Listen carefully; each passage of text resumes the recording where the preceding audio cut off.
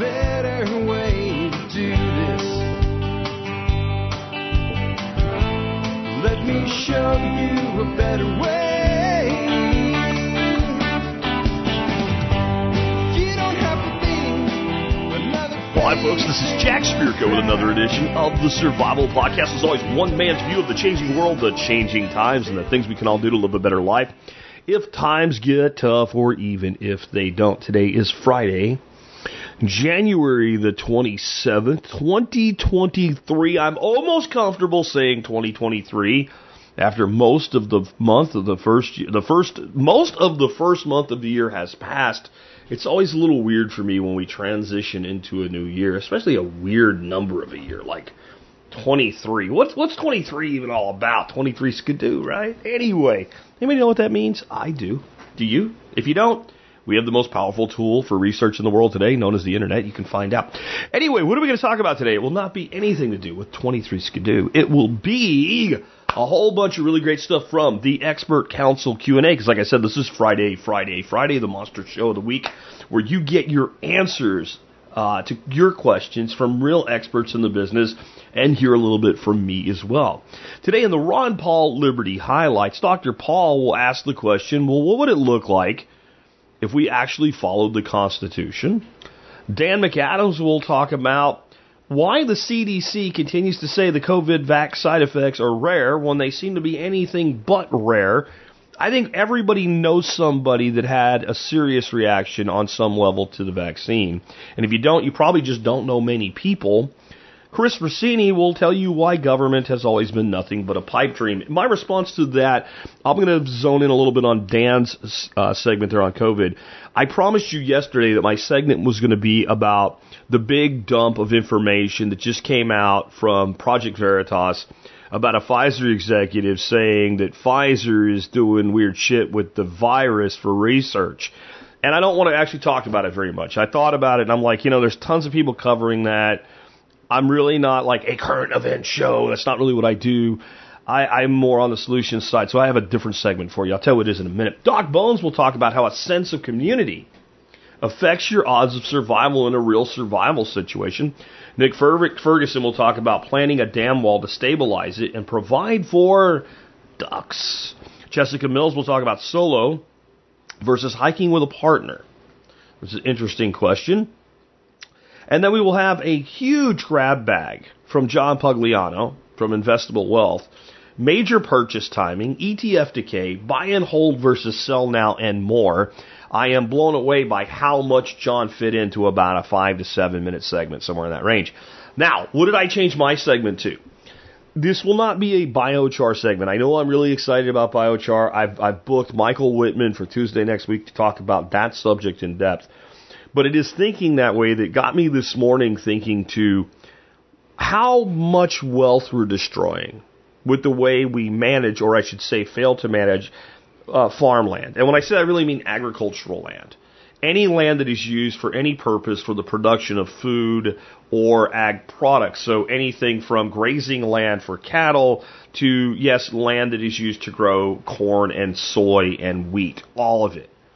And I'm going to talk about it from the standpoint of how the Bitcoin community has changed time preference in how they view wealth preservation through Bitcoin into that multi-generational thinking. Why farmers do what they do, because it's a business, not farming anymore. And how to change that equation based on, even if you want to break it down to it, greed. But use it for positive. Do you think that can be done? Come on, guys, I've been doing this a long time. Don't doubt me. If I tell you I'm going to do something, you know I'm going to be able to do it. Anyway, with that said, let's go ahead and get into it. But let's hear from our sponsors of the day. Sponsor of the day number one today is Paul Wheaton over at Permies.com. What he has for you this week, and I'll probably be telling you more about it next week because not enough of you have jumped on board with it yet. Alan Booker, this guy's an amazing scientist, a soil scientist and a genetics scientist. He did a seminar with Paul over 2 hours long on seed saving, but specifically not just how to save seed at a superficial level, how to breed honey badger plants that will grow on your property like nothing else ever will, and how only you can do that for yourself. No matter how close someone is to you, you get seeds from. No matter how quality what they're doing is, that there's a symbiosis with what goes on your property that can only happen on your property. This seminar blew my mind. How much is it going to cost you? 10 measly bucks. There'll be a link in today's Daily Mail if you're on that. If not, there'll also be a link in today's show notes. Again, this is episode 3236. Next up today is John Bush's free seminar. You can't get cheaper than free. So, coming up very soon, we will have a 5-day long series of seminars, each day beginning at 11 a.m. Central, running from February 6th to the 10th. I will be speaking and working with John on the seminar that will be done on Tuesday the 7th between 11 and 1 p.m. And I think all of the days are kind of running that time slot.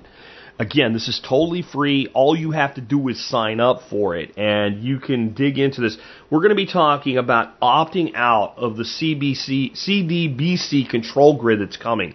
I'll be bringing some of my unique perspective. Yes, we're going to be talking about Bitcoin as a strategy because it is, to me, it's a keystone in the total strategy. But there's more to it than this. There's more to it than just buy Bitcoin. It's like something I don't think you can leave out, but I think there's a lot more to it.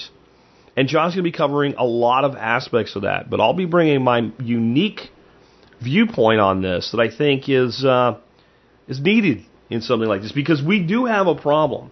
If you're not sure what a CBDC is, let me just tell you, this will be the greatest tool for human control and enslavement ever unleashed on humanity, and it will be done across time. It won't be overnight, and it will be very, very seductive in the way that it's done. I'll give you some ideas when I have my discussion with John about how they'll implement it to where even the starchest opponent right now might be like, well, that doesn't sound that bad. That's how they do everything. Thou shalt sell thy lie with the truth. And we will talk about how to avoid the trap. And you need this. And it's free. So you should sign up. Just use my link so if you ever buy something, I get credit for it. All right. Anyway, with that, let's go ahead and dig on into it. Here we go in order. Dr. Ron Paul, Dan McAdams, Chris Rossini on what if we followed the Constitution? What's going on with the CDC lying about vaccine side effects? And Chris Rossini telling you why government, well, it's a pipe dream. You know, when I was in the presidential campaign, I remember we had a fair number of debates in 07 and 08. And there was a time when, today we're going to have a debate over economic policy. Okay, that's good. So we'll do that. And then the next time they say, well, now we're going to have, the next go around, we're going to have a debate on foreign policy. And I got to thinking, and I think I did get a chance to express myself. But why is it so different? How can you have foreign policy issues without dealing economic policy? You run up these deficits and you, but that's all done in the name of national security. Social policy is all done for helping the poor and the unemployed, this sort of thing. So that is an artificial separation because it shouldn't be that complicated. Some people think that I make it oversimplified, but I don't think it has to be more than that because the Constitution is available to a lot of people and they don't have to have a PhD to read it and know what it says. But basically, the theory and the thrust of the Constitution is the government should be non-interventionist. They should stay out of our houses. They should give us our privacy. They should stay out of the economy. They should stay out of our affairs. And they should stay out of the affairs of other nations. Non-interventionism is one thing. It goes to both areas. And that is a basic principle. If you don't understand and know what non-intervention is, and that it means voluntarism and people aren't forced by the government on everything that they do, then we don't live in a free country. And I think more and more people today are starting to realize, that seems right. We don't live in a free country, but we have to do it. We have to do it because now we have COVID. What are we going to do without the government? Well, we'd have been a lot better off without the government over COVID or being involved in the coup, which started this thing in 2014 in Ukraine. So non-intervention and voluntarism is a far cry better than the kind of nonsense that Republicans and Democrats basically promote as a bipartisan agreement. Rasmussen, who we cite quite often, they do a lot of public opinion research, and this is, and we are going to talk about Musk later, but this was what prompted Musk to tweet out a revelation that was really fascinating, was this exact study. So let's put this next one up. And it's pretty easy to follow, Dr. Paul. They did a survey. 68% of 260 million adults, that's 177 million people, indicate they received the COVID-19 vax. And 7% of those reported major side effects. That translates into 177 times 0.07 into approximately 12 million people, reports Rasmussen. The CDC, they continue, says major side effects are rare. How many people does the CDC estimate had major side effects? So here, what they're pointing out is that 7% of the people who took the shot are reporting major side effects. But the CDC still maintains that side effects are rare. And so Rasmussen went in and said, well, what is the definition of rare? And let's put this next one up, because this is the definition of rare. Rare is when you're talking about 0.01% of major side effects. So by the own definition of rare, Dr. Paul, these shots don't qualify, and in fact, they move up to not rare, not uncommon, but actually common, because common side effects between 1 in 100 people and 1 in 10 people, 1 to 10%. So 7% major side effects. They can't keep calling it rare, so there's more deception there on this. So Rasmussen is doing a very interesting job here, I think. The goal, obviously, for these globalists is world government. It's an old idea. They're still chasing after it. It's a terrible idea. It's not the purpose of government. And you can see they want global taxes, carbon taxes, wealth taxes. They want a piece of everybody around the world. You can see why they would want such a thing. But government, if it exists, and government does not have to exist, it's a man-made thing. It's not a force of nature. But if man decides to make government, it should be as local as possible. You can change your local government. You have some influence over the people that rule over you. In fact, you can locally even run for government. But the further out you go, the less influence you have. I have much less influence over my state than I do over this small town that I live in. And then the country, forget it. I feel like I have zero influence. Now, could you imagine the world if decisions are made in Switzerland on how you're supposed to live in your small little town? It's an absurd idea. It's so absurd you even wonder why they even reach for this, ridiculous goal. But because everything is different, no matter where you are, where I am is much different than Switzerland. How can we have the same policies? But they don't think in those terms. They just think of power. I guess they get a thrill out of making rules that they think everybody's going to obey. So in any case, government must be local. This idea of world government, it'll fail. The sooner the better. And then hopefully, we keep them at bay for a good century or so. So I've got a few things in it. First, I'd point out that the actual COVID death rate for total, the infection fatality rate, the IFR, under the definition that Dan McAdams gave you, would be rare. Dying from COVID is rare under the 0.01%. Because when we look at the COVID death rate, which is very low to begin with, that's about the CFR, or the case fatality rate, versus the massive numbers of people that get COVID, never know I had something, and then they go on with their life.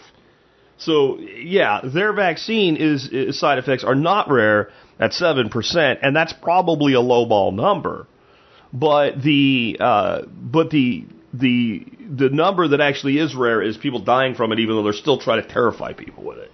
I'm sorry, it's just the way that it is. But of course, it comes from government, so what else would you expect? Real quick, I'll mention, if you haven't seen this yet, Project Veritas ran a sting. A senior Pfizer executive thought he was on a date, like a hookup date, right? And so he spilled the beans that Pfizer is jacking around in laboratories, causing the virus to mutate on purpose so that they can get ahead on the next vaccine because, it's not a cash cow. He actually uses the word. I don't want to dig deep into that. It's just, I'm not even surprised.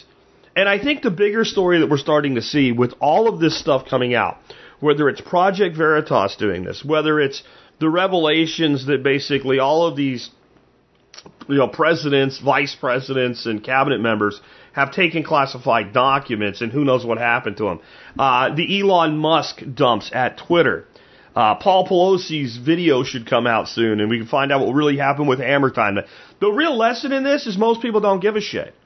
They've made up their mind, they've made a decision, and nothing will change it. Complete conclusive proof that they're wrong won't change it. And this is why I say the 7% number on vaccine rates is probably very low versus the real number. Because there's a shitload of people that went and got the clot shot, got the clot booster 1, booster 2, booster 3, booster 4, yeah? And they had side effects, but they're true believers. They're true members of the cult. They weren't reported. They weren't reported. And if they're not dead, you don't know. If they didn't have myocarditis and need to go to an emergency room, you don't know. Because I'll give you an example.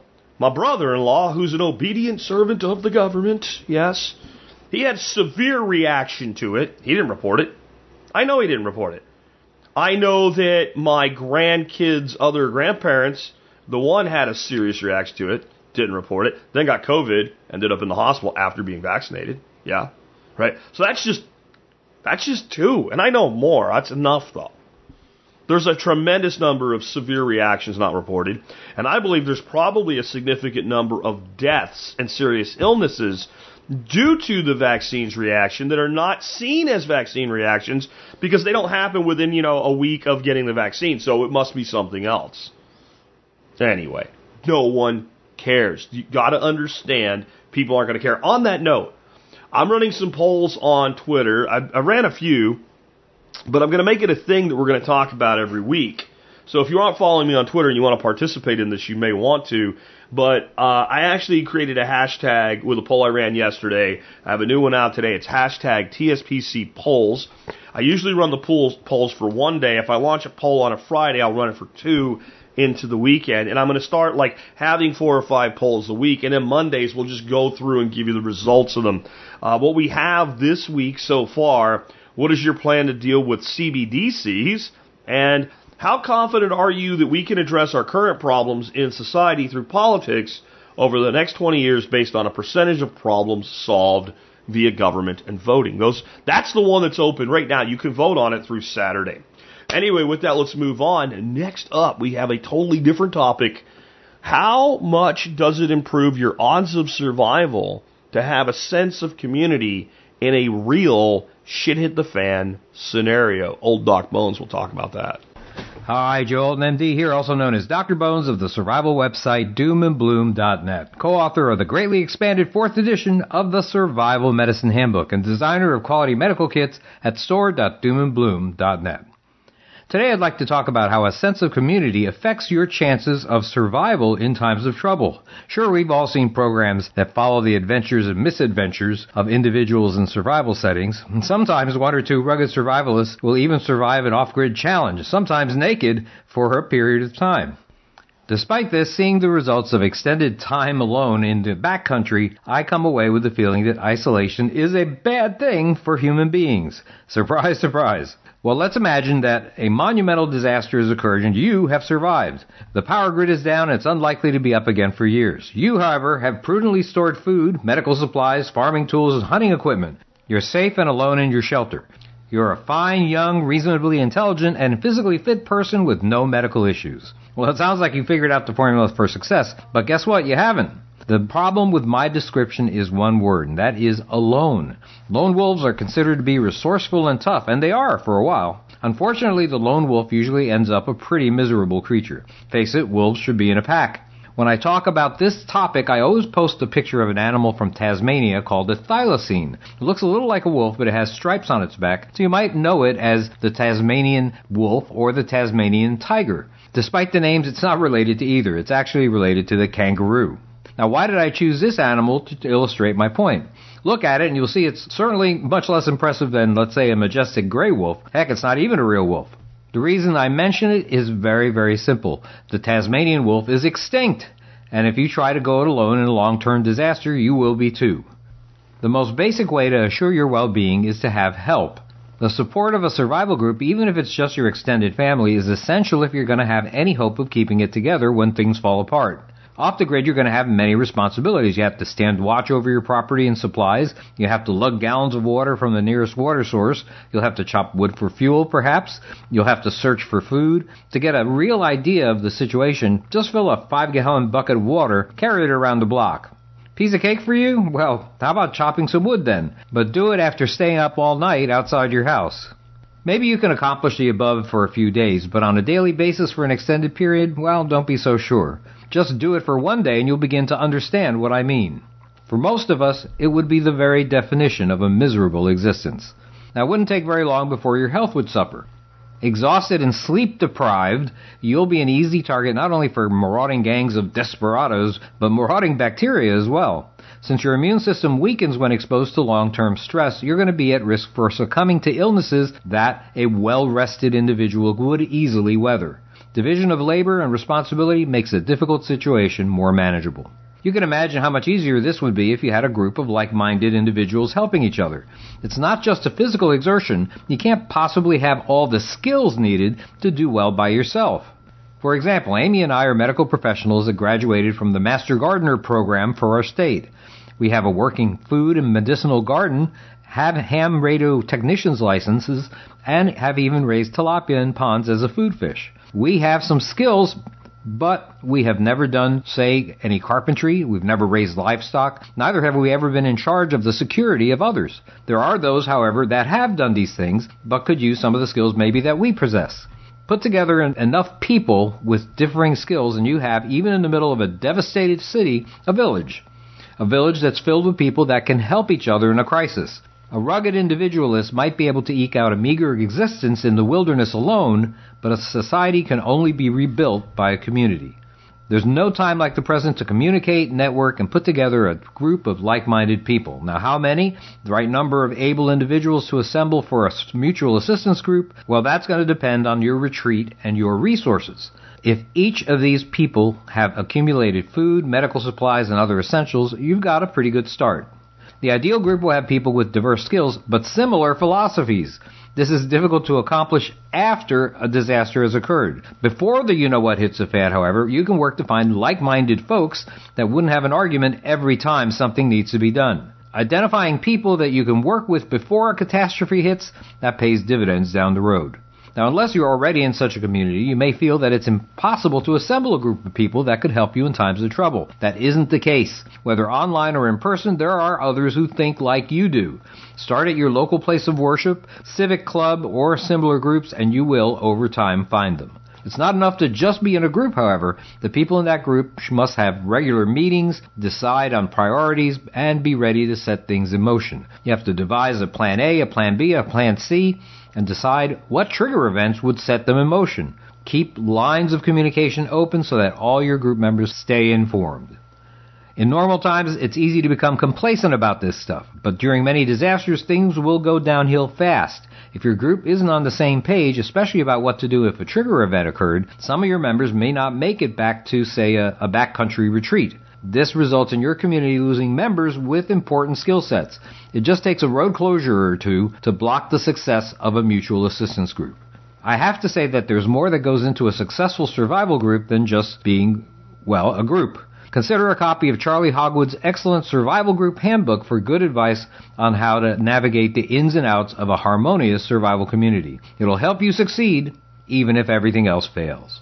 This is Joe Alton, MD, that old Dr. Bones, wishing you the best of health in good times or bad. Thanks for listening. Hey, our award-winning 4th edition of the Survival Medicine Handbook won't teach you about successful group dynamics, but it will teach you about how to deal with over 200 medical topics off the grid. And don't forget to get your family medically prepared with quality kits and individual supplies from our entire line at store.doomandbloom.net. You'll be glad you did. I won't add anything much to that because it's so astutely stated. We are a communal species, right? That doesn't mean that we're communists, but we are communal. We work together. We cooperate. The first thing that two groups of humans do that counter each other, if they are not interfered with, if they don't have so much fear that it leads to immediate conflict, is attempt trade with each other. That's always been the case throughout history. And trade is more effective when there's a community because then you spread out across larger expertise and you build something of value. So I think community is incredibly important. With that, let's go on to our next one. This is a question for Nick Ferguson on stabilizing a dam wall with plantings and doing so in a duck-friendly way. Nick, take it away. Hey guys, Nick Ferguson from Homegrown Liberty here with an answer for a question on dam impoundment management standards. Hi Jack, expert counsel for you or Nick Ferguson, any recommendations for duck-friendly, shallow-rooted plantings that would work on a dam? More info, we have a recently dug pond which is keeping our dozen Muscovies very happy. It's still got a lot of bare ground all around it, and we want to get it fully planted this spring. In the meantime, we've been mulching as much as possible per your recommendations. We'd love to get in some bushes that will act as fodder for the ducks and flowers for pollinators, like Aronia, Siberian pea bush, maybe currants, but want to make sure that we don't weaken the dam at all. We're in eastern Tennessee, Zone 7. Thank you, Daniela. All right, that's an excellent question, and one that lets me address a common catastrophic type 1 error that I see all the dang time. The error is allowing large woody tree species to grow and establish roots on man-made earthen impoundments. These may never be a problem, but they normally do create a problem. It might take decades, but those kinds of tree species will destroy a dam. So, imagine you have a pond. 3/4 of the pond margin is natural soil, just the native soil, with the remaining 1/4 of the margin of the pond being the impounded dam wall. We're just going to make this up, right? There's no problem with trees growing along the natural soil margin, but the moment you have trees growing on a dam wall, you make me cringe. The reason is these trees will create large roots that traverse the dam wall and basically penetrate it.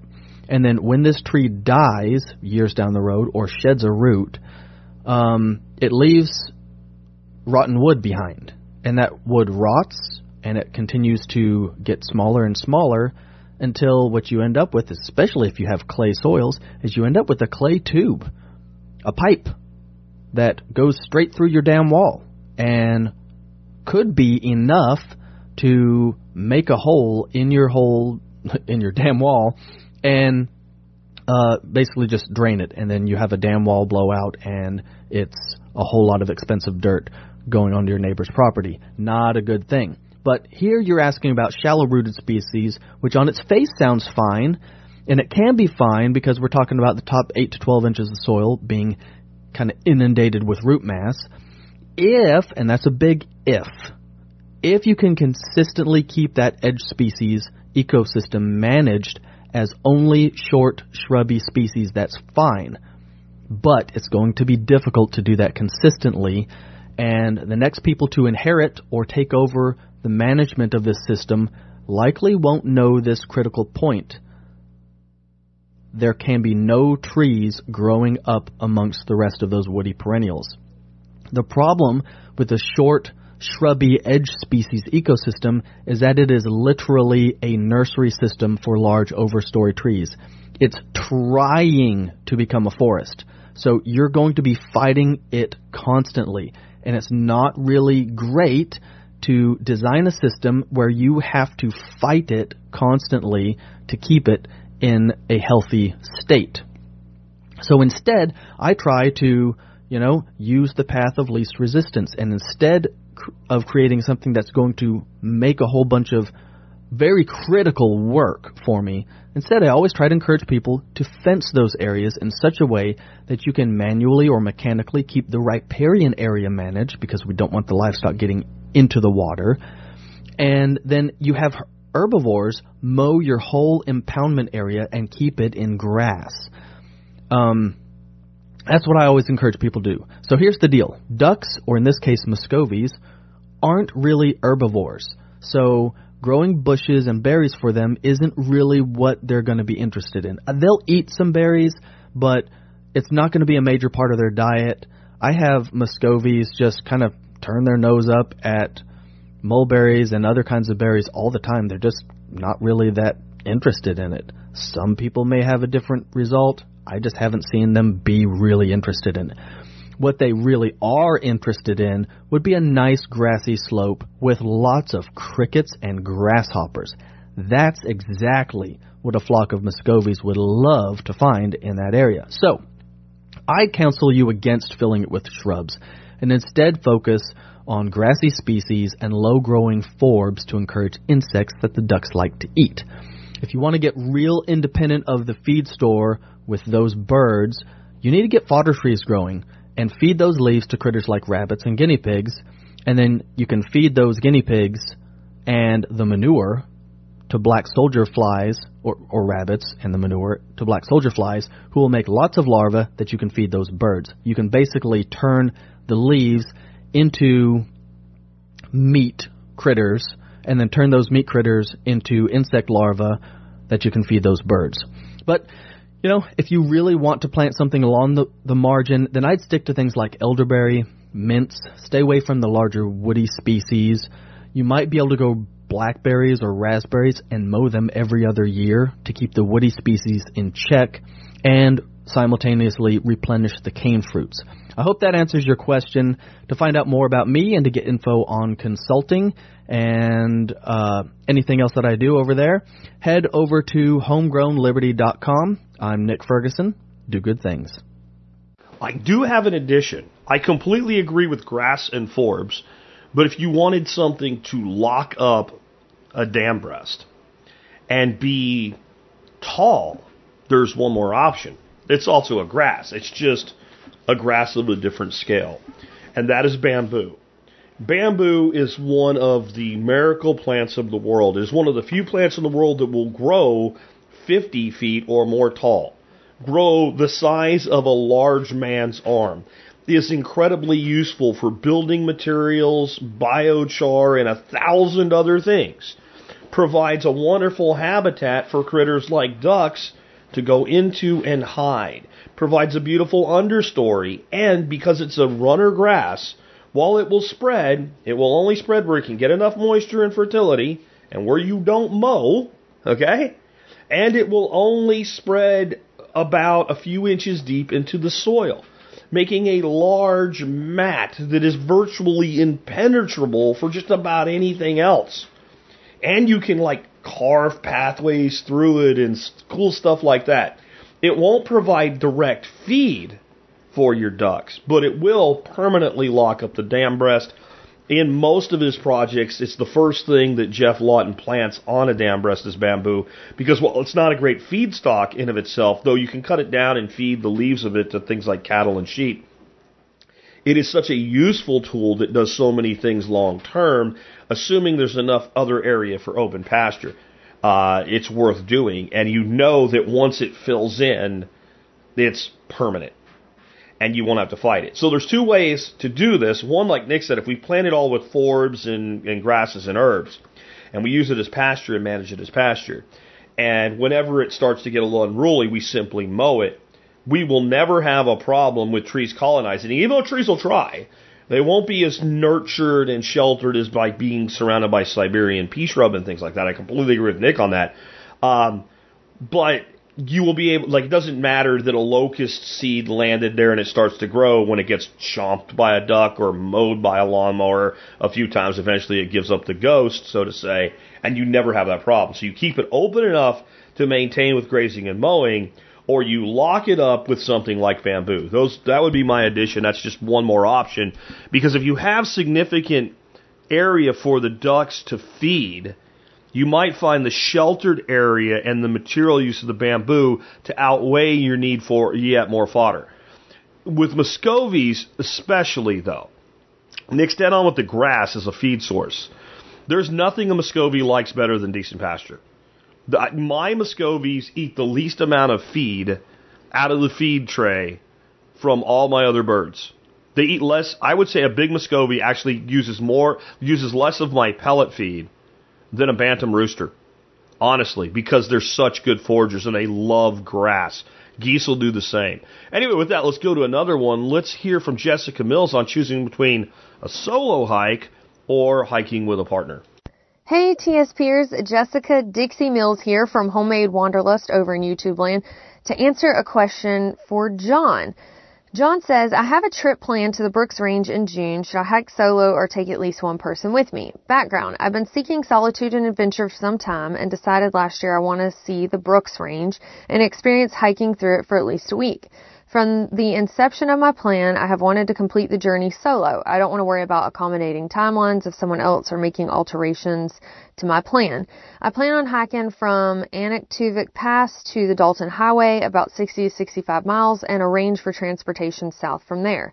My original plan was to hike along the Continental Divide to minimize water crossings, though I have found other planned routes which document known issues and best solutions. Either way, there are no established trails. I know that any area can be explored and blazed. I'm considering following areas with documented travel as it should be more safe and the best choice for traveling solo, which I definitely agree with that. Knowing what you're in for while solo makes sense. But anyway, on to the rest of the question.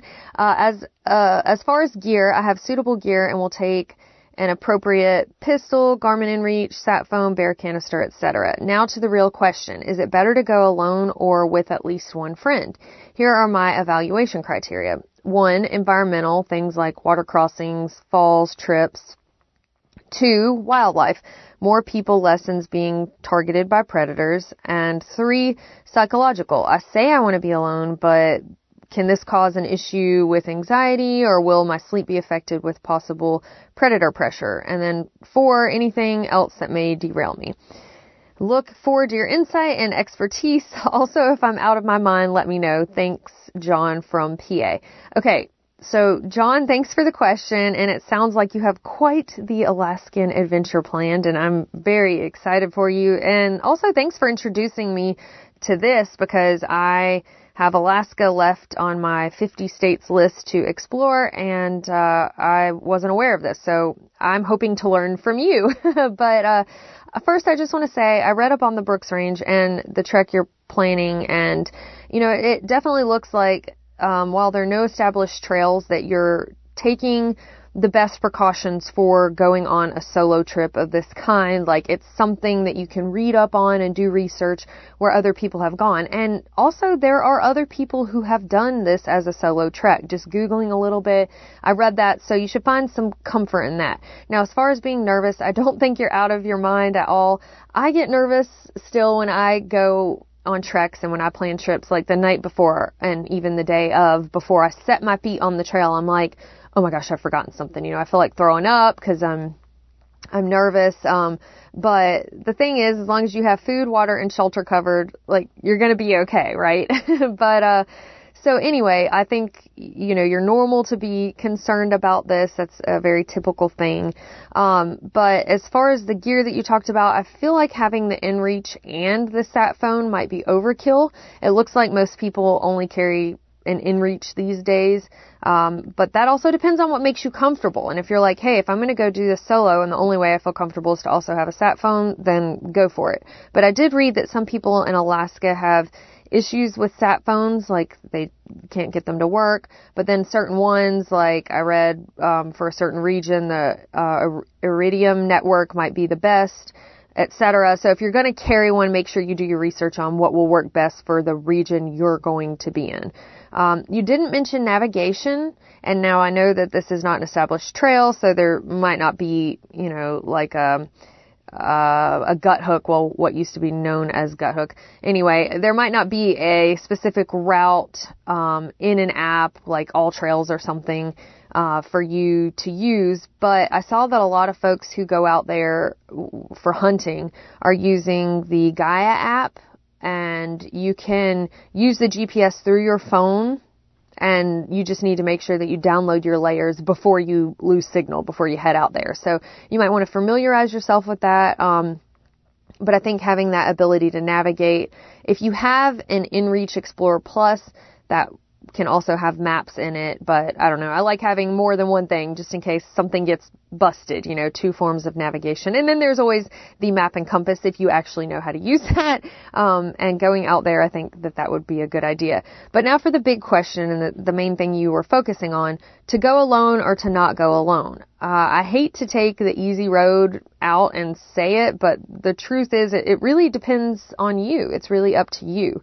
You didn't mention your experience level, like if you've done a lot of backpacking, solo backpacking, and if you have, then, why not? Why not give it a go? I do agree that there is safety in numbers, but I understand the feeling of not wanting to deal with someone else's preferences too. So, as far as environmental issues, you have the inReach. So make sure for water crossings, it's attached to you.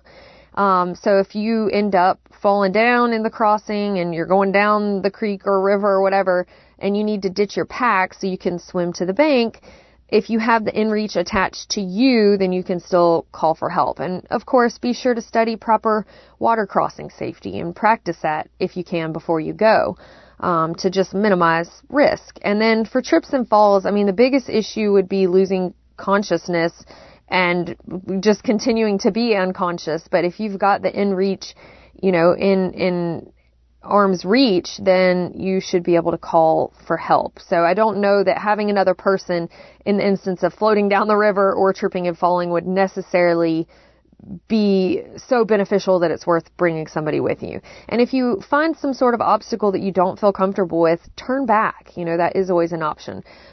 With wildlife, I do agree that, it's been said that wildlife is less likely to attack if there are more humans. But does 2 really significantly change the situation compared to 1? Sure, a group of like 5 or 6 or 10 or whatever, but, from 1 to 2 people, does that really reduce the risk that much? I don't know, but this is just something to consider. But what I do know is that you're not hunting, so you're not dragging a fresh carcass with you. Otherwise, I would definitely say have someone there to help watch your back. While you will have food, it's just, to me, not as risky if you're out there elk hunting or something. And then that's just where you see a lot of bear attacks. But for the psychological, being alone in grizzly bear country, I don't know. It made me feel pretty alive when I was up in Montana. And I know that Alaska is a different beast and different critters out there. But it's just one of those things that when you get done, you have such a huge boost of confidence. Like, I did this by myself, For dealing with being alone psychologically, sometimes just having a podcast to listen to hear a human voice helps me. I've listened, like Jack, I've listened to TSP so much on trail. Jack has hiked miles and miles and miles with me that he doesn't even know about. Just talking in my ear, just having a conversation, And I'm not going to lie. Sometimes when I'm feeling really lonely, like I might even talk back. Or having music to listen to. But I will caution you and say you might want to do it by just having one earbud in your ear. That way you can still hear your surroundings with the other ear. And then also having a journal at night, being able to journal and feel like I'm communicating with somebody helps me. So maybe those are some tips to help you deal with that part of it. But again, you can always turn back if, you find yourself miserable. But I do think that being alone in our minds and spending time alone in nature is very beneficial for us. But if you do decide to take somebody with you, I would say make sure it's somebody that you talk to. You let them know that, hey, we're going to be alone together. We're going to be doing our own things. If I decide I want to stop and camp before you, then I hope you're going to be okay with that. So maybe that's another option and kind of a middle of the ground, not somebody that you have to stick with the whole time, and they're cool with that too. But anyway, I hope that helps some. I would love for you to follow up with me after your adventure and let me know how it went. You can just shoot me an email at homemadewanderlust@gmail.com. But if any of y'all have other questions about backpacking or vlogging or sharing things on YouTube, feel free to get those questions in for Jack. But thank you again, John, and best wishes to you, and happy trails is what I would say, but, happy trekking. All right, y'all. Bye. Good stuff. And I would just say that there's inherent risk to everything, and if we let the outside risk that something bad would happen interfere with our dreams, then that's a great way to ensure that we never fulfill our dreams. I have something going on right now that may or may not happen, but if it does, it'll be kind of a dream thing and like a dream event in my life to be able to get to do a thing with a certain group of people that has an inherent risk to it, right? It's not getting on a rocket with Elon and going to space or anything, but it has an inherent, like, if the worst of the worst happens, you could end up dead. I'm not going to not do it because of that, because I realize that every time I get in my Toyota truck or my Dodge Challenger and go down the road, even if I drive like a sane old man like I am, I take an inherent risk that I could be hit by a car, I could be killed, I could be crippled for the rest of my life. I have a trip planned out to the West Coast this time with my wife in May, and we're going to get on an airplane, and if that crashes, we can die. Right? I go out without a mask on, and I don't get my Pfizer shots and everything, and I could get sick someday, and I could get really sick and die. I occasionally eat some things I shouldn't. That has a health risk to it, but it also has a certain enjoyment factor. And as long as it's not overdone, I'm not excessively making a risk.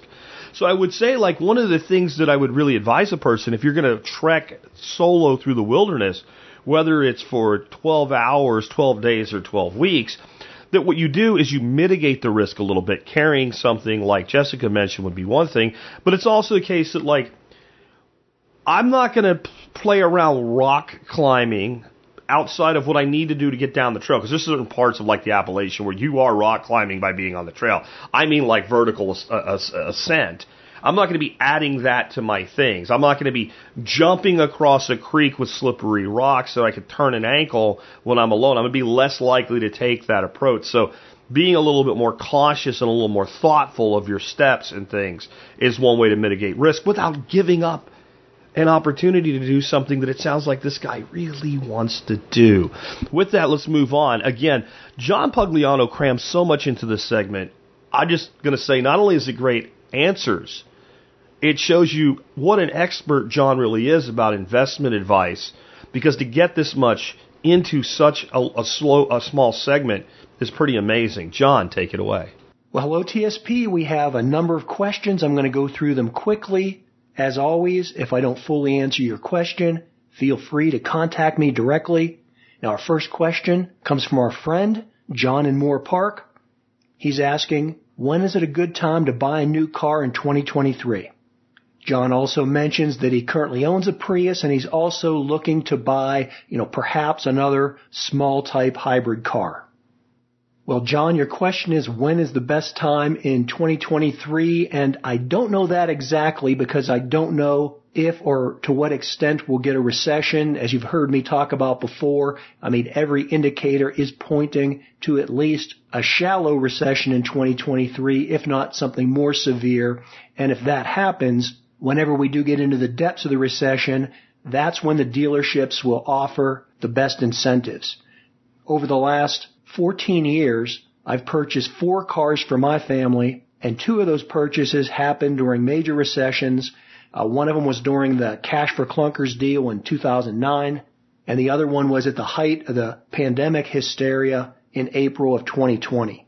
So whenever possible, I do try and time my car purchases to coincide with, the business cycle recession that comes every, 7 to 10 years. In any case, I don't know exactly when that's going to happen. I assume, though, for the unemployment numbers to get where they need to be to have a deep recession, that wouldn't happen until, say, sometime in the summer or the fall of 2023.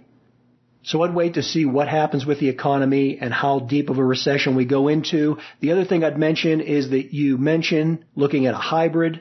The Inflation Reduction Act, which has nothing to do with inflation reduction, but it's a big boondoggle for green energy.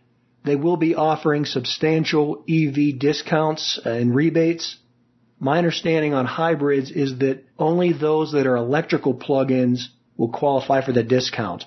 So a traditional Prius that has the internal combustion engine along with the batteries wouldn't count for rebates. That's my understanding anyways. So keep that in mind. I do think, though, with the sluggishness of the economy and the fact that there are going to be a lot of incentives to get people to buy EVs, that's going to force the internal combustion engine manufacturers to offer discounts as well.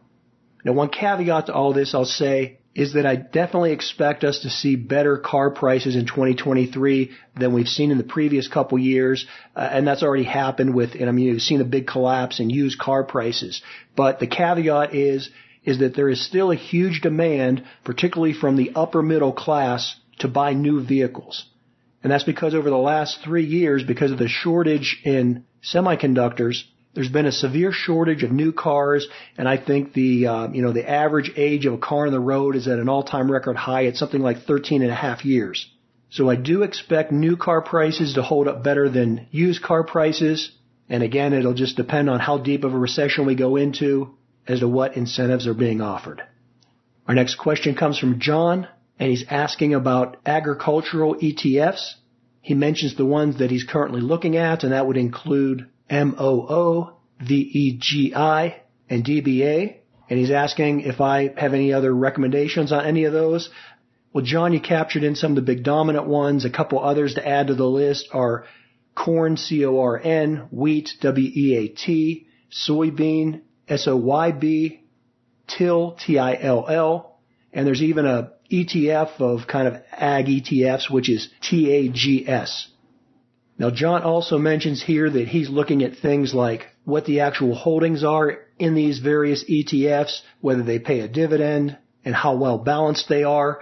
John, you're definitely on the right track with that. A couple other things I would add, though, is I would also look at the management fee. Some of these are very pricey. In fact, there's definitely a correlation with how cute the acronym of the ETF is with how high of a marketing fee they charge for the ETF. For example, if you look at some of those, the corn and the wheat and the soybean, I think you'll find that they have a much higher management fee than something like a DBA. Now, as far as whether it's a good time or not to get into agricultural products, I really don't have an opinion one way or the other. I will say that if we go into a recession, initially all asset classes decline. And that includes things that people think are traditionally safe, even things like gold and precious metals. Whenever you have that initial pullback and a decline in the economy, there's a fear that goes through the market, and the movement is always towards cash. And it's sort of a spin on Grisham's law where bad money forces out good money. It's the same way where bad investments force people to sell their good investments to cover their short positions and their losses. So if we do go into recession, and particularly if it's a deep recession, I think you'll see better prices on agricultural and all these other commodities as we bottom out and come out of the recession, because they're very cyclical and they tend to do very well at the beginning of the new uptrend. The other thing I'd mention is that I personally rarely deal specifically in commodities and commodity-related ETFs. And it isn't that I don't ever do it, it's just I do it rarely because there's a great deal of decay that occurs with ETFs that use leverage and futures and those type contracts, which are what's needed in most cases to invest in commodities. I have a video I did several years ago where I talk about ETF decay. I'll see if I can find that and pass it on to Jack, and he can list that if he wants to. But you can see this by simply pulling up a chart of something like DBA or any of the ETFs that you mentioned and look at their long-term performance compared to a high-quality blue-chip company that's in that same related industry. So over the long term, look at, say, DBA's performance versus John Deere or Archer Daniel Midland. And in most cases, you'll find that the individual stocks, these good quality blue chip, in many cases multinational companies, will perform much better over the long run than the underlying commodity. And again, a lot of that has to do with the expensive nature of buying futures contracts within these ETFs. And finally, our last question is another good one. It comes from Robert. He says, is it better to sell stocks at a loss now so that more cash is available for the upcoming likely opportunities? Or should we ride it out at this point?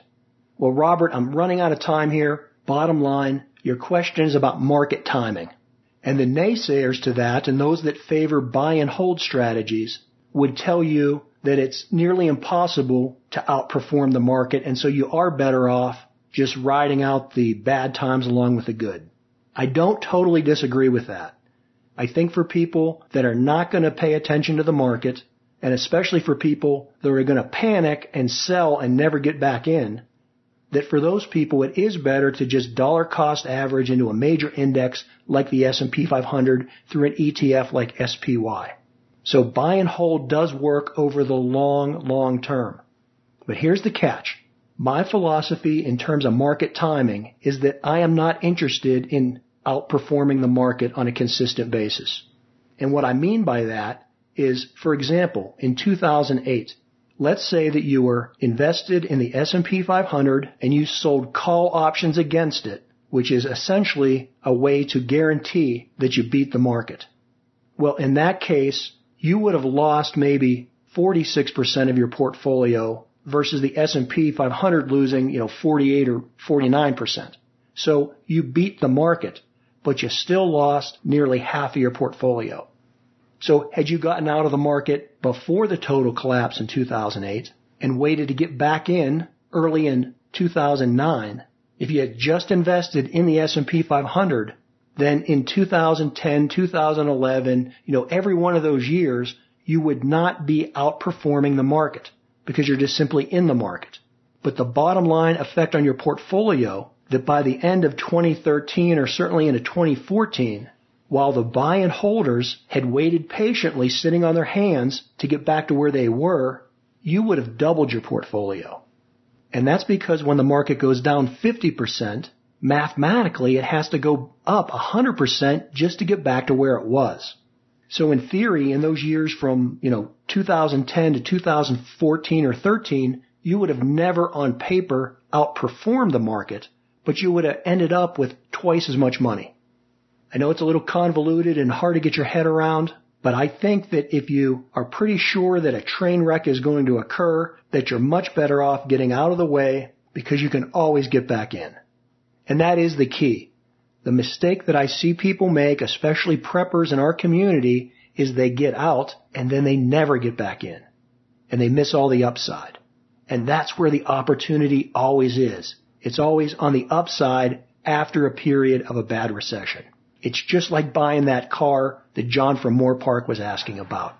You want to buy when there's blood in the street. Well, hey, as always, thanks for the questions. Until next time, this is John Pugliano from Investable Wealth and the Wealthsteading Podcast. Now, the duration of that segment was a little longer than I said. It's about 9 minutes. But, wow. Talk about, that's a podcast in of itself, really, right there.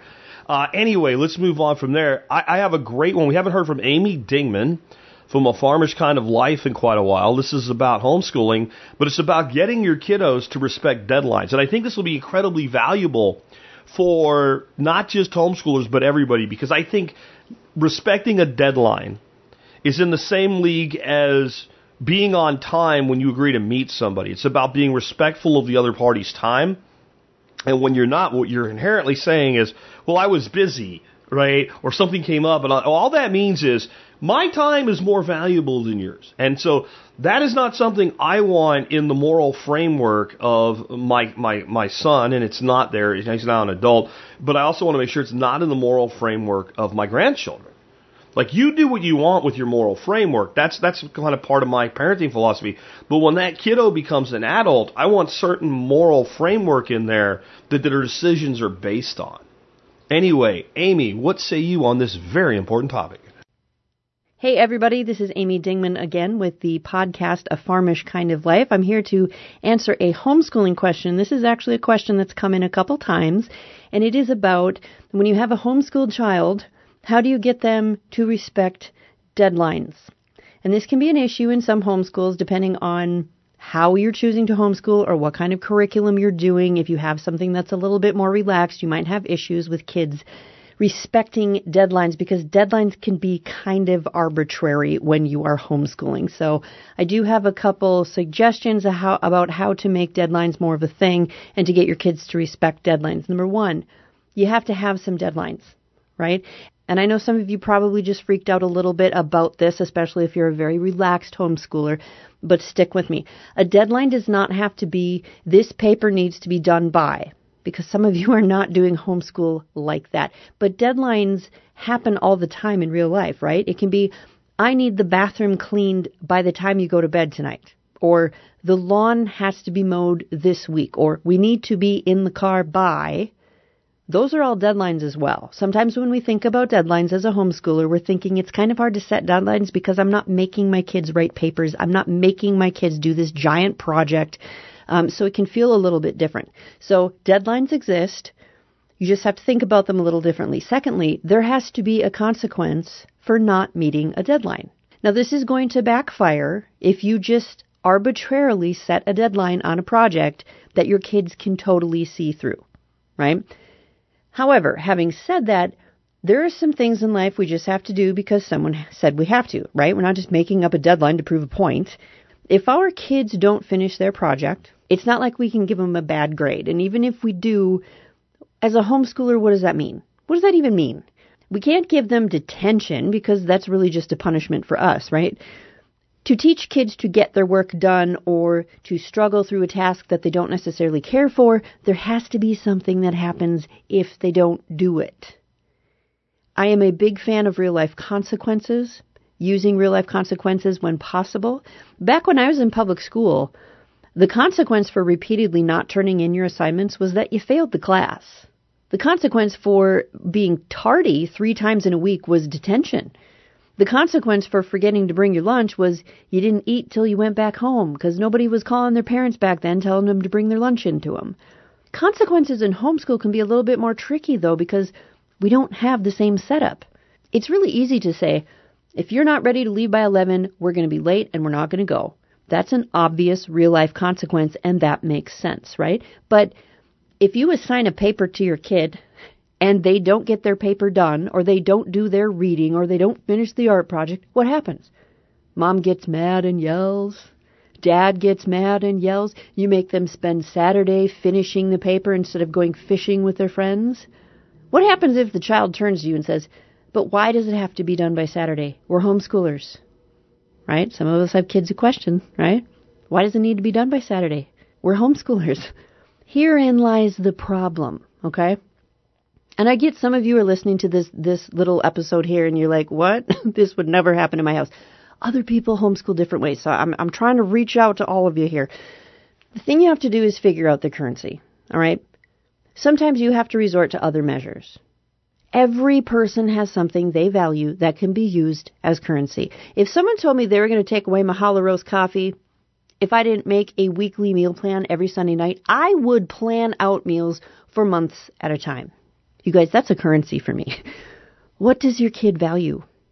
Wi-Fi is very often a major currency, as is being chauffeured to a friend's house or being able to use a cell phone. You've decided to slack off on your responsibilities. Here's what that means.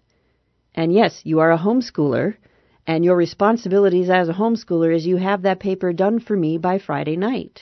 I don't think this is a battle of wills. I don't think this is a parent trying to control the show. I think this is, kid, I'm hoping to release you into the world with an ability to stand on 2 feet, and there are some things you should learn here in the safety of your home before you head out into the great beyond. If you want to take the kinder, gentler approach, you can very easily create currency and dangle it above their heads. Your kids love to go out for ice cream. Explain there's going to be a trip to the ice cream shop every Friday afternoon on weeks that school goes really well. And then remember, you're going to need to have a solid definition for what school goes really well actually means, right? And some people are going to call this bribing. There's lots of stuff that's said in the homeschooling community. If you are in it, you know. Some people will call this bribing. I call it a goal. I mean, I get up in the morning because there's coffee. I want my coffee, right?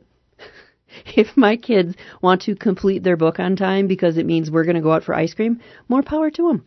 In my opinion, homeschooling is an agreement between a parent and a child.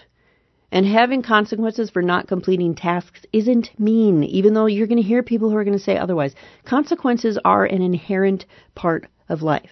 Back when we were homeschooling, I had to tell my children a few times when things got really hairy. Listen, in the state of Minnesota, you are required to be educated from ages 7 to 16. You have the choice to be educated here or at the public school. Here are my expectations if we are going to homeschool. You make the choice. Homeschooling can be a really flexible journey, steeped in freedom, but that doesn't mean it's void of responsibility. So that's my 2 cents about that. Getting kids to respect deadlines is really about a bigger respect and understanding. We chose to homeschool. We got some cool freedom here. We got some awesome things that we can do. But you know what? I've still got deadlines. I still have you. I still want you to complete X, Y, Z. And whatever that is for you as the parent, that it's your house. That's your thing. Deadlines are a part of life. And it doesn't matter if it's this paper needs to be done by. Don't freak out about that because you're a homeschooler. Deadlines are a part of life. If you are getting frustrated by your kids' disrespect and deadlines, we need to have consequences. That's a real life thing. there you have it. Thank you for your questions. Be sure to send in more about homeschooling, parenting, family life, and head over to Amazon and check out my Homeschool Highway series. It is a funny and honest and awesome set of books, if I do say so myself. Thanks for listening, you guys. Have a great day. I totally agree with the approach that Amy is advocating. Basically, there has to be consequences, and consequences with kids really work best when there's a currency. And so I also, when it's possible, like to let kids choose their own consequences. We make a deal, you're going to get a thing done by a certain time, and I say, well, what should happen if you don't get it done? That gets them thinking about it in advance. See, we want to engage that prefrontal cortex that human beings have at a more developed level than any other being that we know of anyway, that can actually understand like what a consequence is and what the future brings. And it's interesting that when they choose their own consequence, sometimes they're harsher on themselves than you would be. And then when it happens, you're like, well, you know, it was your idea. You agreed to it. I also have other ways of creating consequences, like you're still going to do the thing, but the good thing's not going to happen now. So my grandson has a job every day. His job every day that he's here, with certain exceptions, like if everything froze or something, is go dump the duck pools, go move the duck pools, refill the duck pools so the ducks have water. It's a job. Do you know what jobs have? A paycheck. There's a daily payment for doing your job. However, I just had a conversation this morning about the fact that I shouldn't have to mention the job. The deadline is you come here, and very soon after you get here, since the ducks have no water because the water is either nasty or I've already dumped it and moved it where I wanted them to go because I didn't want to explain it to you, you should get up, carry your happy little bit outside, locate the new location, and fill up the pools. It's a job. I've given you a job. I pay you to do a job. You see how that works. Why do I, as a business owner, pay someone to do something? So I don't have to worry about it being done anymore. I'm not your manager. I'm your employer. If I have to tell you to do it, I could just as well do it myself. If I have to remind you, if it ever doesn't get done because you just don't do it, then it's no longer a job. It's now something I have to deal with. If I have to deal with it, it's a chore. And being a smart young man, when he's been told that, he said, what's the difference between a chore and a job? A chore is something you do because you're here and you're part of our household and you're required to. It does not pay you to get it done. A job is something you assume responsibility for, take on that responsibility, and just do so the person paying you no longer has to worry about it. So there are multiple ways to make this work. I've also always said give your kids lots of stuff because then you have lots of things to take away. When my son was a little bit older than my grandson is now, he's kind of in his teens, he was in that whole world of branching out. We didn't have like all these cell phones and stuff with internet access, though. We had DSL, right? We didn't have cable modems and badass speeds. We had the precursor of badass speeds, the low-end DSL that we first rolled out all over the country. And we had a wireless router, and the wireless router allowed you to access the internet. And there was tons of things that he enjoyed about the internet. He had a sling box set up so he could throw video around the house, all kinds of stuff I didn't even understand. But I knew one thing. None of it worked without the password. And in 10 seconds, I could change the password on the wireless router. So when things were not done when they were supposed to be, I didn't yell, I didn't get mad, I didn't do anything except change the password. And then he would come to me and ask me what was wrong, and I'd say, is all the stuff I wouldn't even say you didn't do this. I would just say, is all the things that you're supposed to have done by now done? Well, so you want to use my wireless router that I pay for. And the things that are supposed to be done aren't done. Figure it out. Put it on them to correct their own problem. And people solve problems when you make it their problem. That's a tip for management. That's parenting. That's dealing with employer relationships. Sometimes as an employee, you have a problem that you do not have the authority to solve. Your boss has the authority to solve it, but they don't want to deal with it. Without being a dick and getting yourself fired, what you do is you put the problem squarely in their lap. This doesn't mean that you narc them out. It means you send them the problem repeatedly until the problem becomes enough of an annoyance that they fix it. Just a thought. Moving on, I wanted to talk to you about changing the way we look at farming and improving our land and stopping the bad things that we're doing to our land, like exporting topsoil, creating dead zones, destroying our fertility, overusing chemicals, etc. And the only way to really get our heads around this is to understand what farming and ranching are. They are not things that we do to feed others. That's not the motivation, right? Now, if you're philanthropic and you have lots of money, you might start an organic farm because it's your mission in life. But farmers in general go into farming because they have the opportunity to go into farming, and it's a way to make money. It's a business. Farming's a business, and anybody that tries to farm without treating it like a business soon finds out that it is a business, and then they go bankrupt, and they lose what they have. It happens all the time, especially with pie-in-the-sky young people who are like, I'm going to do it different, man. I'm going to run a nonprofit. And the only thing they successfully do is fail to profit. And then they fail to keep their farm, and then they lose their farm, and then they're like sad, and they don't understand what happened. Well, the farmers that make it, especially farmers who have had the tradition of farming and ranching handed down to them, are acutely aware that farming is a business. And so if we want to fix farming, if we want to fix ranching, and we want to fix the underlying component of land management within it, we need to understand how farmers make business decisions. And they don't make business decisions much differently than a tech company or a manufacturing company does. Every person in business in the United States today, because we work on a fiat monetary system that is a short time preference situation, set up to make sure that the person that's running a business has to meet a metric or they go out of business, thinks in that short time preference. Yeah?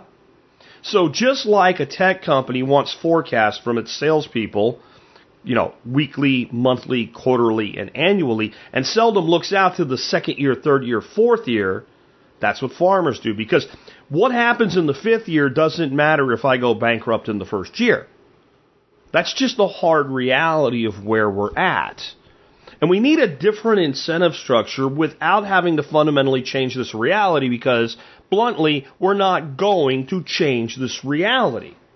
So then we have to ask ourselves, and no one does this, what business is a farmer really in when he does take the long time preference and looks at quitting his job, not working anymore, when he's 60 or 65 or 70? What is his real business?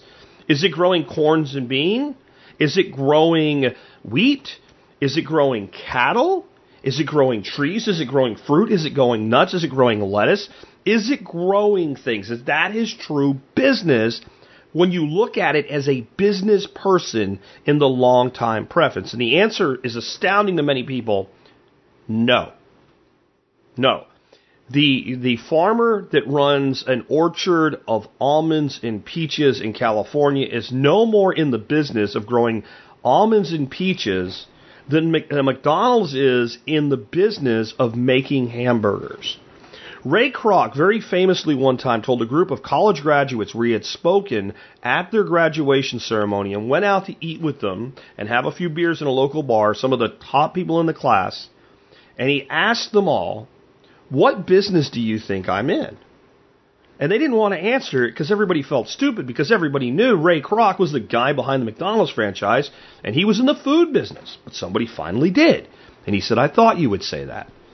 He said, no, folks. Hamburgers and shakes and fries pay for the actual business I'm in. I am in a real estate business. And if you look at McDonald's, we own some of the choicest real estate, most expensive real estate, highest appreciating real estate on the planet. And at this point, I think the only entity that actually owns, that's a private, I guess a pseudo-private entity, or not a nation in of itself, even though it sort of is a nation, the Catholic Church is the only entity that owns more real estate in value than McDonald's. That could have changed, but I think that's the case. So the farmer is a real estate investor. And the extra strategy for a farmer is, at the end of my farming career, I will sell my farm or in some other way generate cash flow from the land if I'm handing it down to heirs. And that's how I'll retire. And so everything the farmer does is to survive until such time as that comes, with that in the bank at the end. Now, with mega corporations and all running farms now, that's changed for them, but it hasn't changed for the person that still says, that's my 5,000 acres or that's my 40,000 acres. And there's an individual that owns that particular farm. That is the primary, even if they wouldn't tell you that, if you dig into it and make them look at it, that's what they would tell you. So the real long-time preference is the value of the land. And then the only other goal is to have a living wage and not lose the land between then and now. This is why farmers often break off pieces and sell off pieces, and farms get smaller and smaller while the giant conglomerates get bigger and bigger, because I can sell this piece of real estate and cash in a partial early retirement. That's what's actually being done. So we have to then change the time preference to look at, well, what is the value of the land? So what is the value of land in a place where somebody farms, whether it's 10-acre, small farm, a 1-acre urban farm, or a 10,000-acre corn and bean farm somewhere in like rural Arkansas or Missouri? What is it really based on? Well, it's based on the fertility of the soil. That's what it's based on. The more fertile that soil is, the more valuable the land, because the lower the inputs necessary for the next person that goes into farming. They basically have, unless it's going to be handed down to heirs, and this still matters, and we'll come back to it, but they basically have two possible exit strategies. One is they sell it to somebody else who wants to go in the business of farming. Two, they're in the direct path of urban sprawl, and somebody wants to buy the farm and convert it into a subdivision for yuppies. That's their two ways that they actually will profit more in the second scenario where the yuppies come. So if you're way out in the middle of nowhere, that's a pipe dream. It's probably never happening. But if you're near one of these urban renewal cities in some of these rural areas that are beginning to grow, this is a possibility. And many farmers have cashed in, and farmland has been turned into yuppie land. Now, so what we need is a strategy that, one, puts more money in the exit strategy for the farmer, no matter how that is. Leasing the land to somebody else, handing it to their heirs and taking a piece of the cash flow. No matter what it is, that farmer needs to be able to see that these management practices will increase that end of their career, the value at the end of it. It needs to continue to provide them enough to live from what they earn and not lose their land. And if we did that in a way where the underlying value of the real estate went up, not just in the fiat system, because as things depreciate, land appreciates, right? Land goes up over time in price. But the intrinsic value of the land actually went up, when right now it actually goes down. People will pay more for 40 acres or 400 acres or 4,000 acres than they did, let's say, 30 or 40 years ago across the timeline of a farmer's career. But they are actually buying land in most situations, if it's not been under proper management, and most of it hasn't, that's worth less in real value today. It's simply appreciated because real estate and land prices go up. But what would happen if somebody took this piece of land, and by the time they were ready to retire, the land was 4 or 5 or 10 times more fertile and productive than when they bought it, and you add in this natural appreciation of real estate prices? Well, the land would be worth far much more money.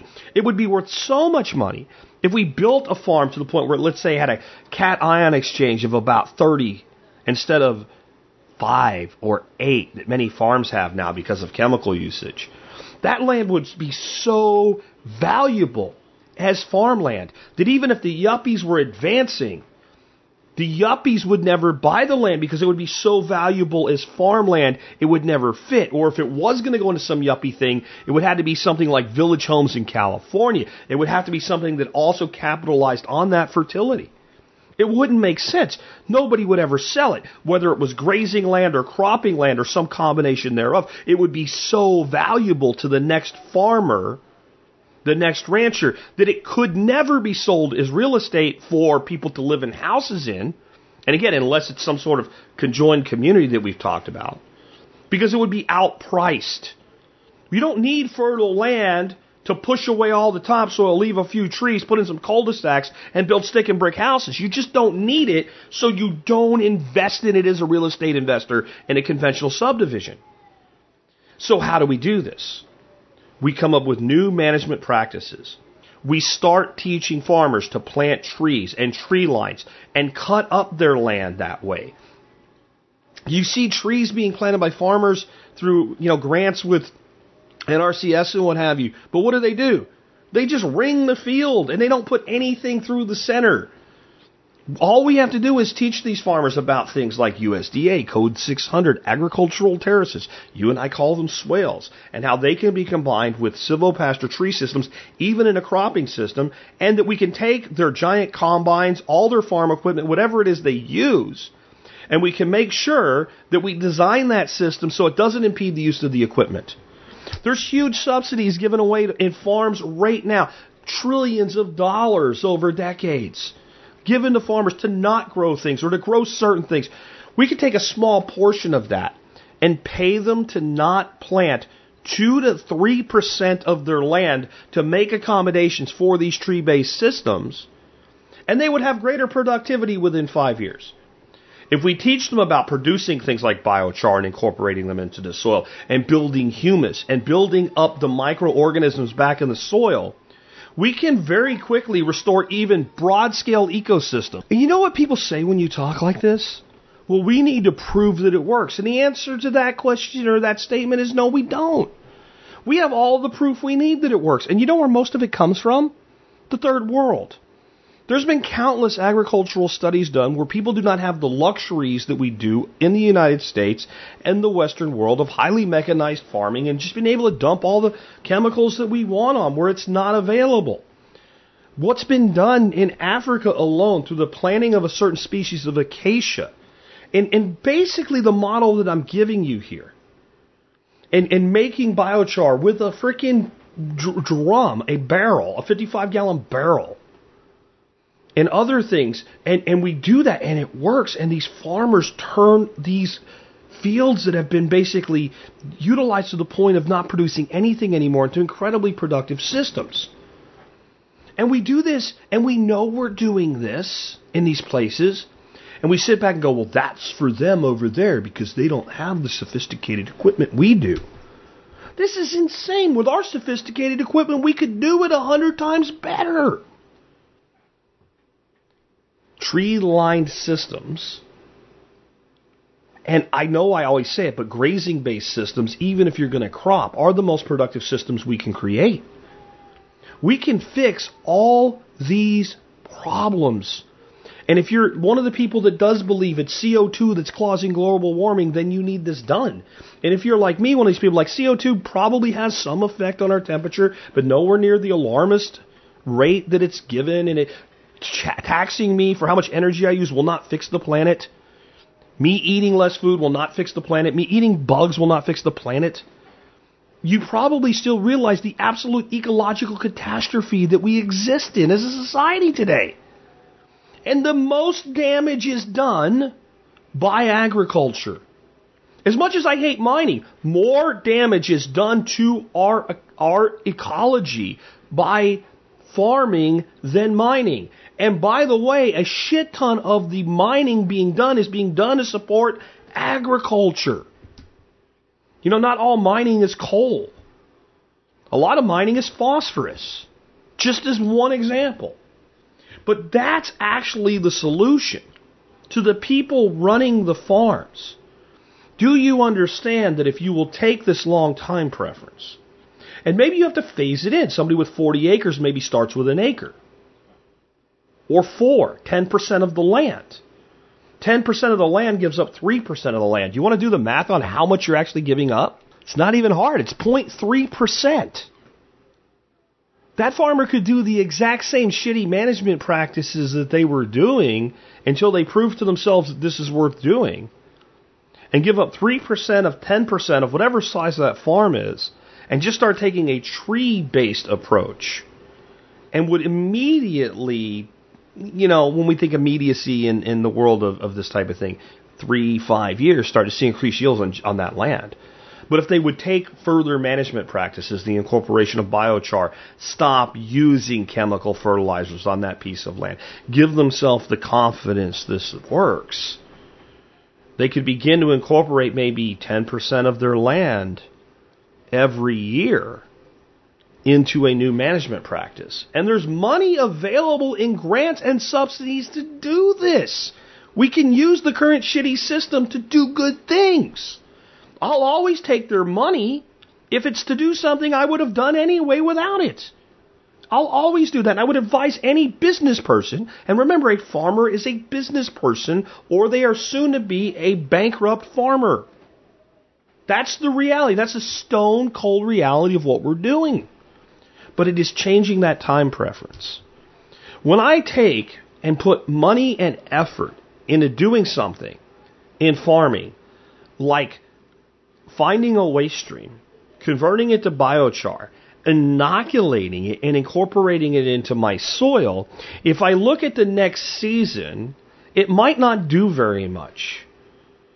It might only be a small increase. It might even take the second season to really see the increase.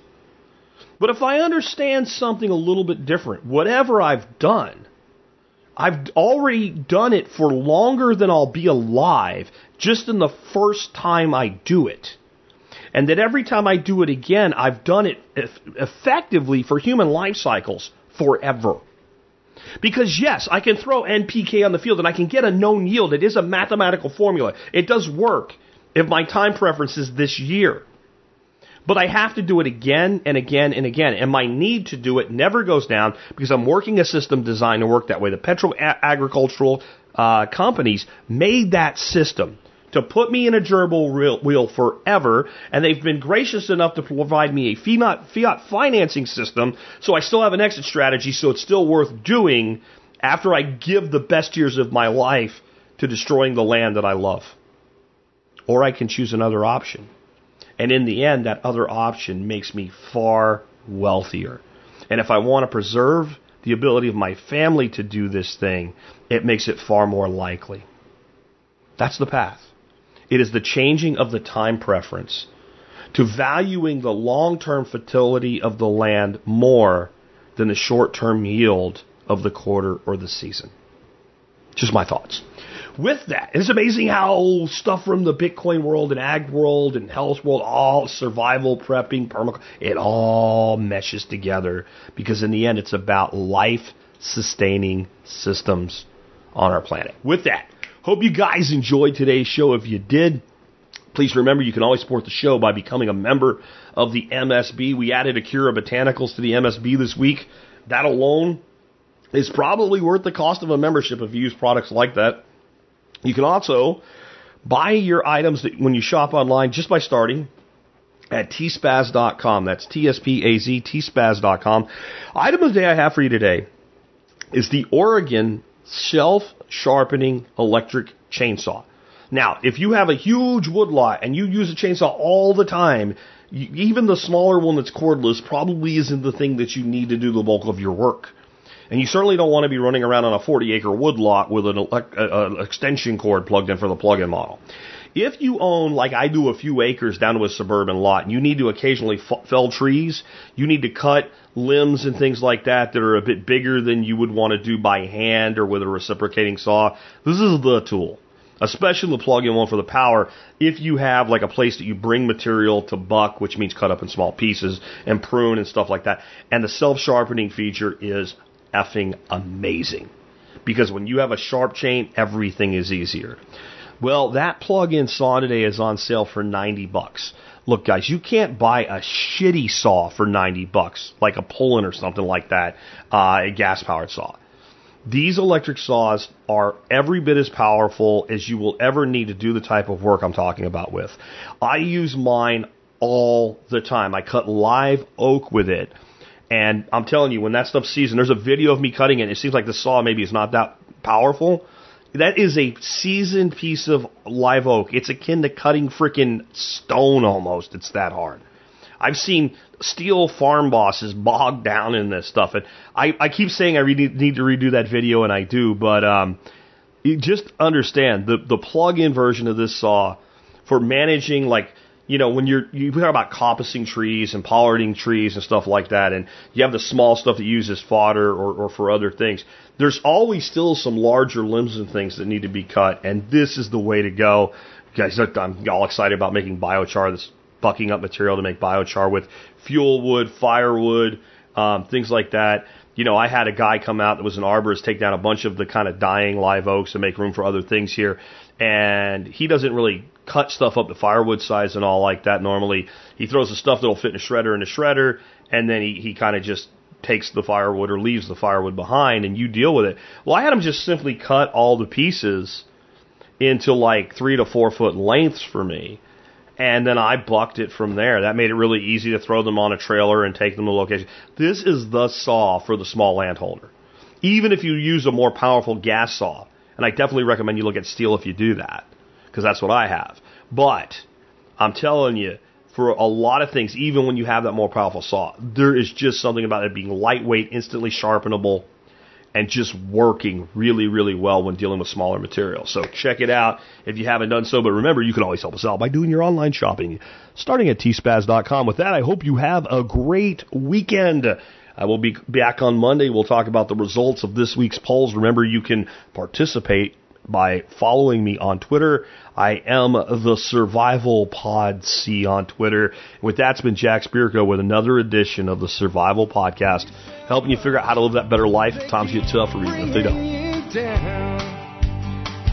Are they gonna bail you out or just run you around? They said you should have a house the American way. $1 down, $1 a month, and you'll never have to pay. There's a better way to do this. Let me show you a better way.